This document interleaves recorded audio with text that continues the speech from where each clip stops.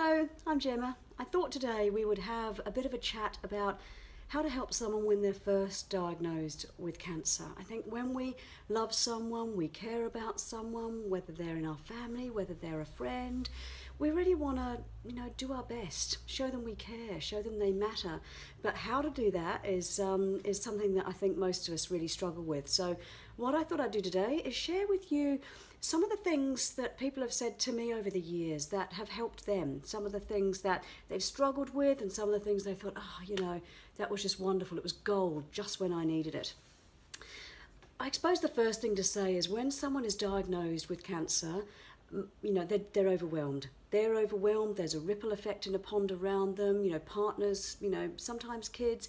There's a whole lot happens all at once. And so the tricky thing about that is they're overwhelmed and they need help, but they have absolutely no idea what help they need, and we have absolutely no idea how to help.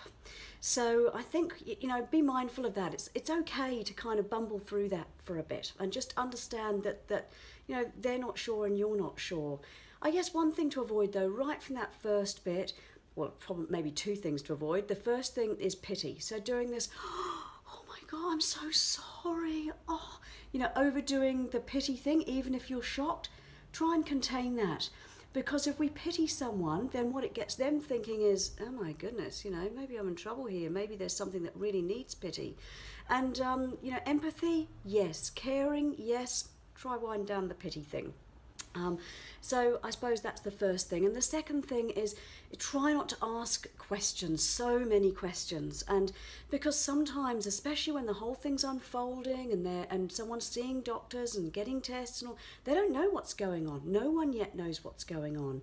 And so to be sort of rapid firing questions is sort of all overwhelming, because what it does is it gives them the sense of, oh, hang on a minute, I didn't ask that. Maybe I should have asked that. Maybe if I don't, I'm going to be in trouble.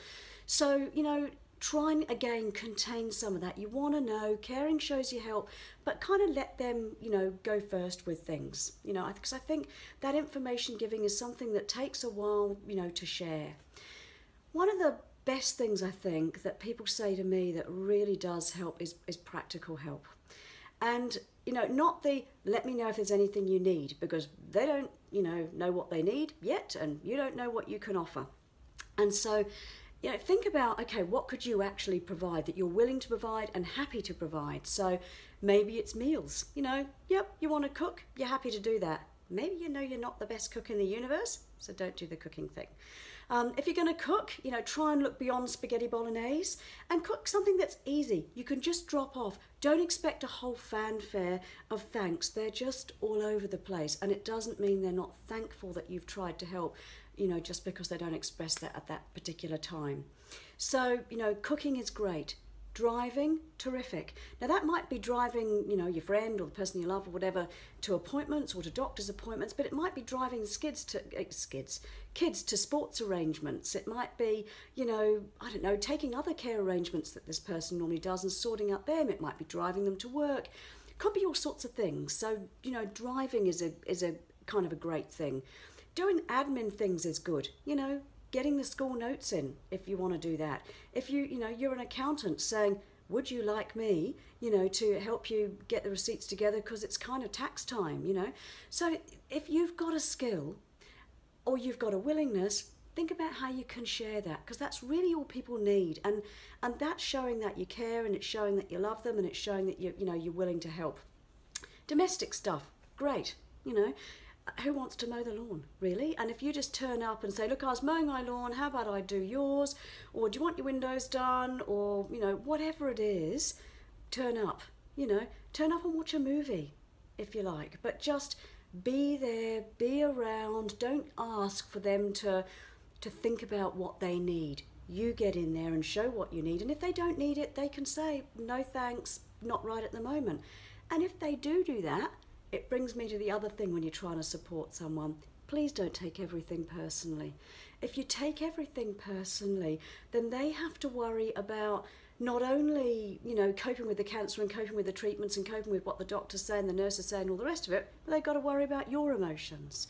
So please try and accept that they might not say everything in the way that you want it and, when you need it.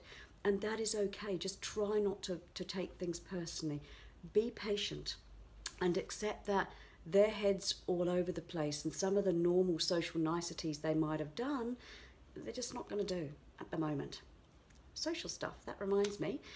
One of the things that can really annoy people going through cancer is there's lots of questions about health and treatment and how are you and all those kinds of things, but not a lot of, hey, you know, we're having dinner here or we're going out there, would you like to come? And sometimes they can feel like a real leper. People stop inviting them because they think, oh, I don't know if they want to come, or they won't be well enough, or what will we talk about, or I don't want to ask about the cancer, but then that's the most, you know, you do all these emotional sort of, you know, thinking gymnastics when you don't need to. If you would normally say, we're having a barbecue on Saturday, would you like to come? If you're normally saying, you know, a bunch of us are getting together and, you know, going for a weekend, doing whatever, just ask.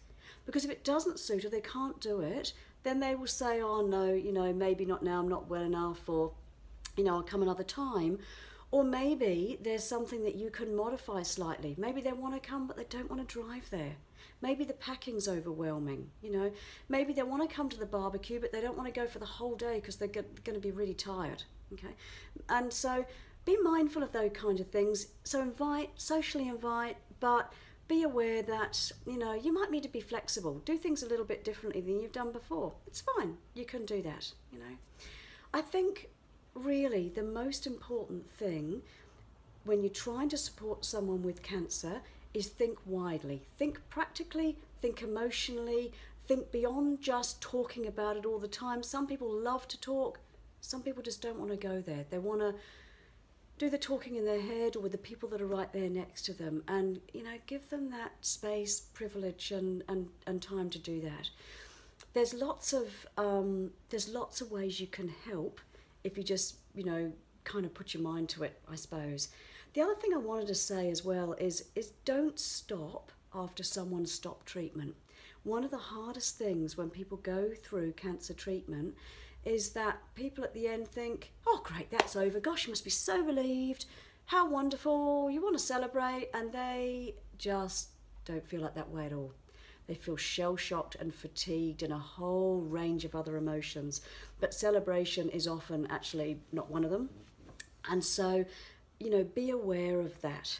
It takes a long time to recover actually after cancer. Not weeks, not days, months. And for some people, you know, years. You know, it sticks with them for a long time. And not with the intensity, no, not at all. But there as a part of their life, and their lives have changed. And so please be aware of that. Don't stop the casseroles coming the minute that someone has finished their chemotherapy or radiotherapy or whatever. Don't stop inviting them or coming around and hanging out or whatever. A long time, you know, it takes them... it takes energy a long time to come back, and it takes emotional wounds a long time to heal. So look after someone when they're like that. You do it at other times in their life. You know, if they'd been divorced, for example, you know, you wouldn't just forget them the minute the separation was done. You would look after them, you know, you'd nurture them. So do that the same way with this. Okay, so maybe that gives you a few ideas about how to help someone with cancer. You can have a look at our website where we've got blogs, and there's things about 20 ways you can help. Gives you other ideas, might trigger some thoughts. But I think the best thing out of all of this that you can do is show you care, show they matter, show that you're not giving in on their friendship, you know, just because you're not quite sure how to help. Don't do the whole, I didn't know what to say and I didn't know what to do, so I did nothing, because that won't cut it. People would much rather you make mistakes about what you say and what you do and just show up, you know. That's all they want you to do. So don't overthink it. Just get in there and do it. Okay.